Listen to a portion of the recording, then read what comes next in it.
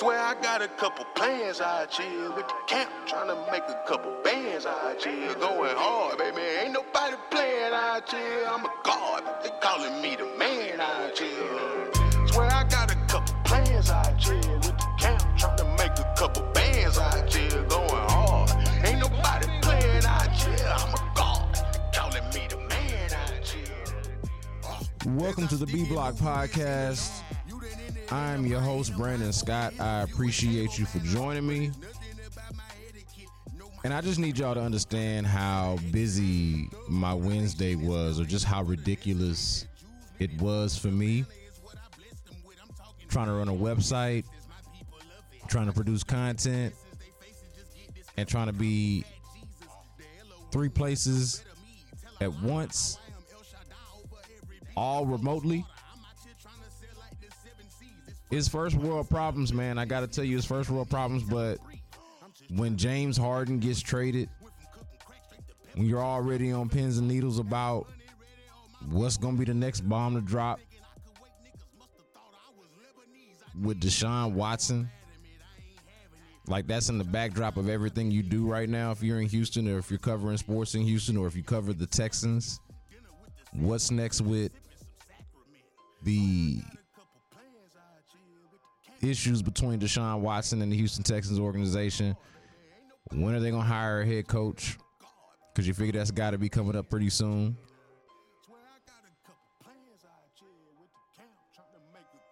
And then Wednesday, just to paint the picture for y'all so you can understand what I was doing, I'm basically in charge of the audio and video of our exclusive interviews at Sports Radio 610 with coaches that are being honored or recognized in the Paul Bear Bryant Awards, which benefit the American Heart Association. A real cool event and real cool cause, righteous cause, and just a cool thing. And really, from a content side, an opportunity for media to have access to all of these different coaches. It's always going to be the nominees for Coach of the Year. Bear Bryant Coach of the Year is always going to be somebody relevant, right? So we're in there talking to Dabo Swinney. We're in there talking to Jimbo Fisher. You know, we've got Nick Saban on the line. I even kind of quasi broke some news. I wouldn't say broke it, because Bruce Feldman had this days ago, and we all kind of understood and knew that Bill O'Brien was going to be the next offensive coordinator for Alabama. But I was even able to get in with Nick Saban and get him to confirm that, essentially, by talking to him.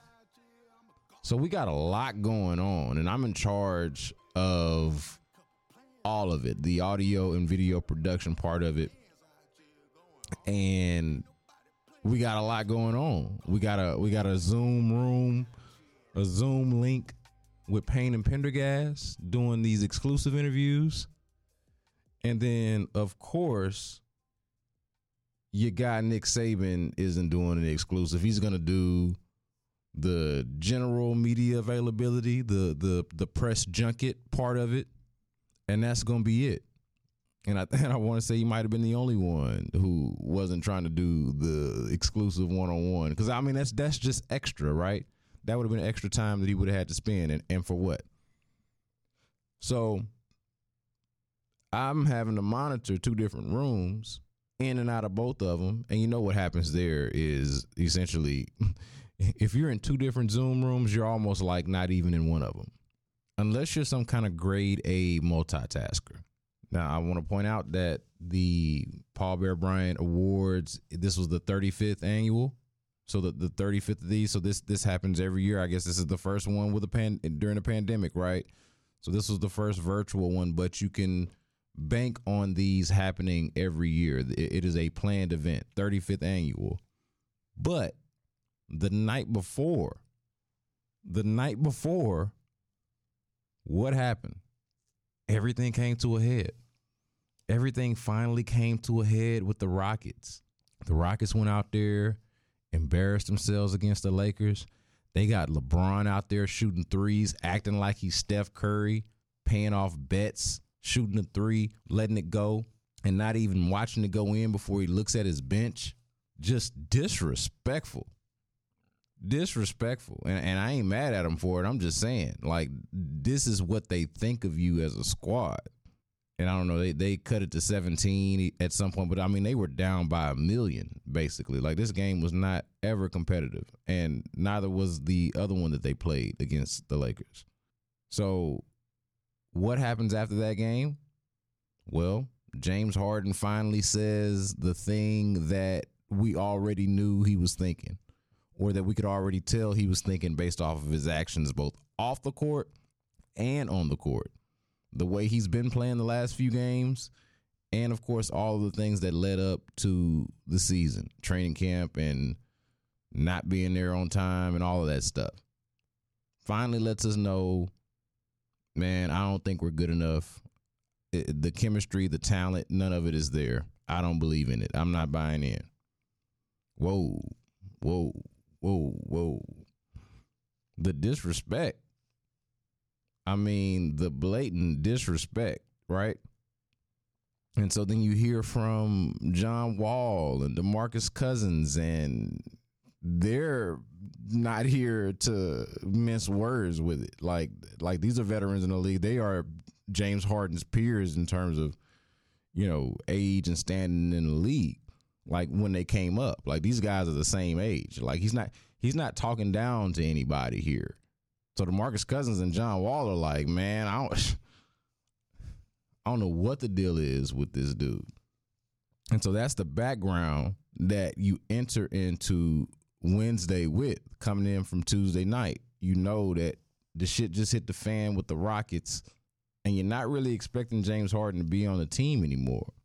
So while I'm in these Zoom rooms, in charge of this audio, trying to make sure everything goes smoothly, trying to see what stories need to be turned around from the audio that we're producing or that we're getting from the interviews that we're doing, I'm seeing James Harden not at practice today.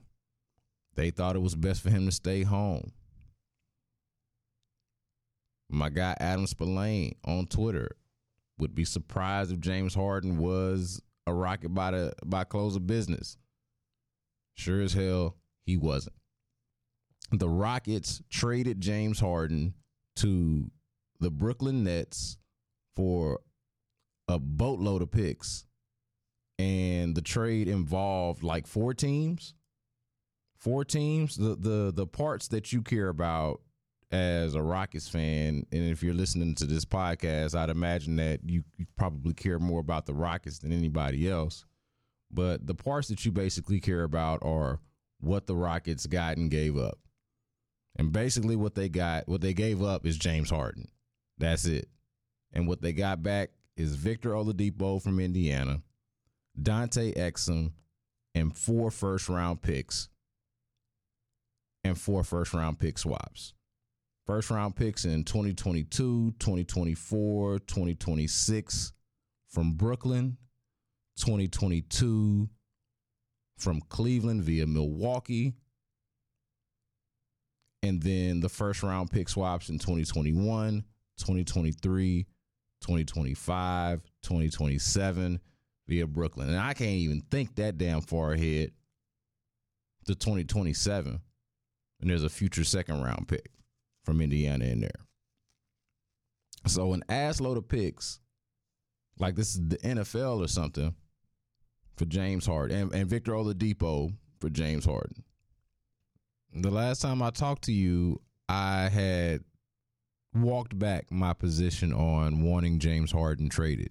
He started the season looking pretty good, even though the team didn't necessarily look all that great. James Harden was playing pretty well to start the season, and he seemed bought in. He seemed committed.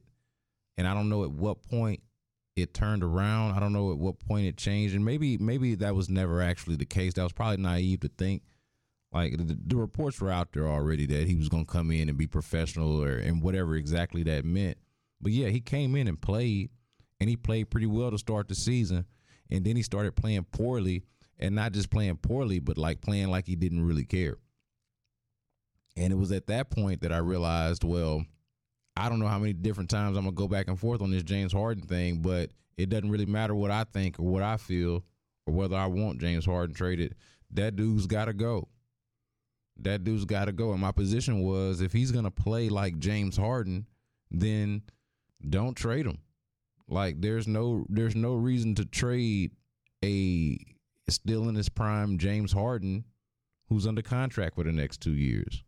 I don't give a damn how mad he is, unless how mad he is looks like this.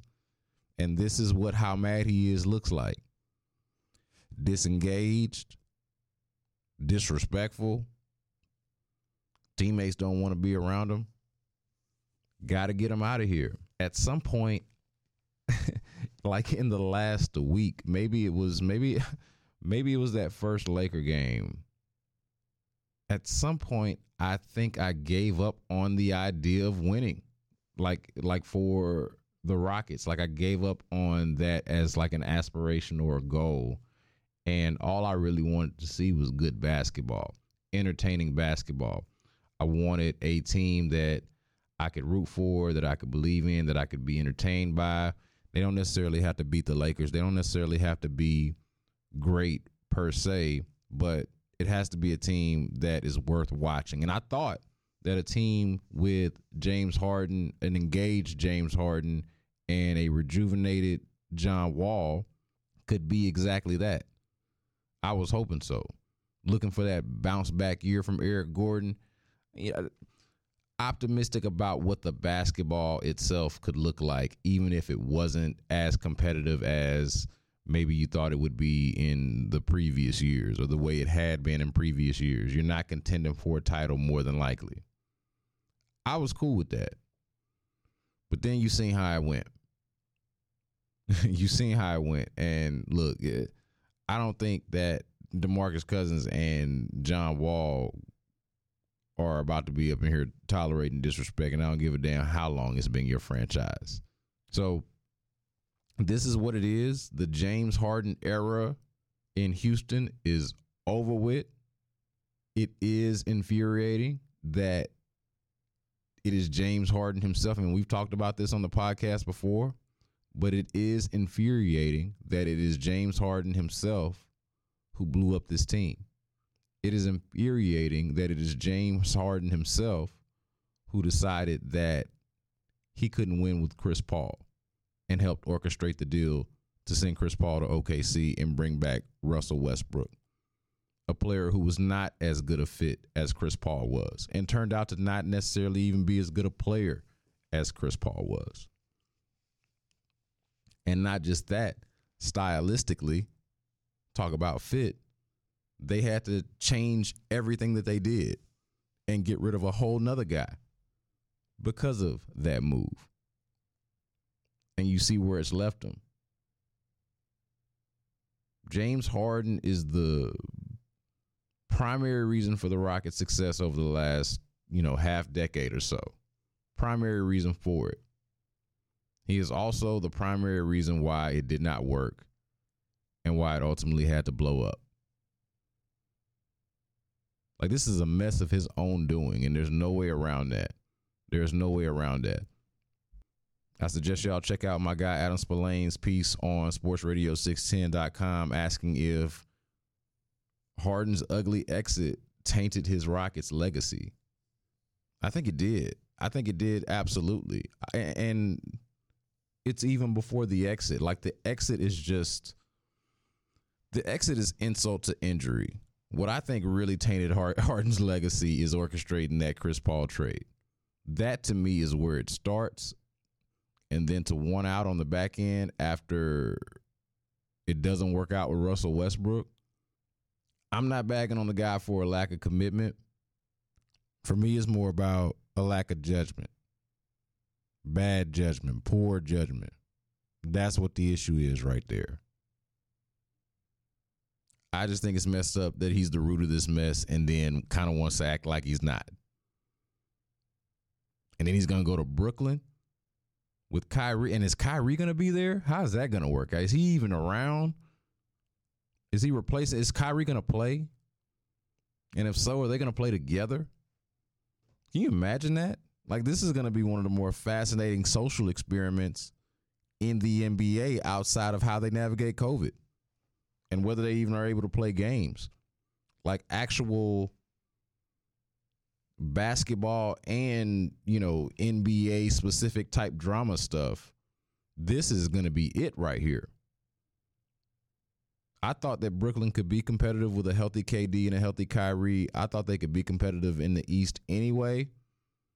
Now I don't really see who's beating them if they're all healthy, if they all play.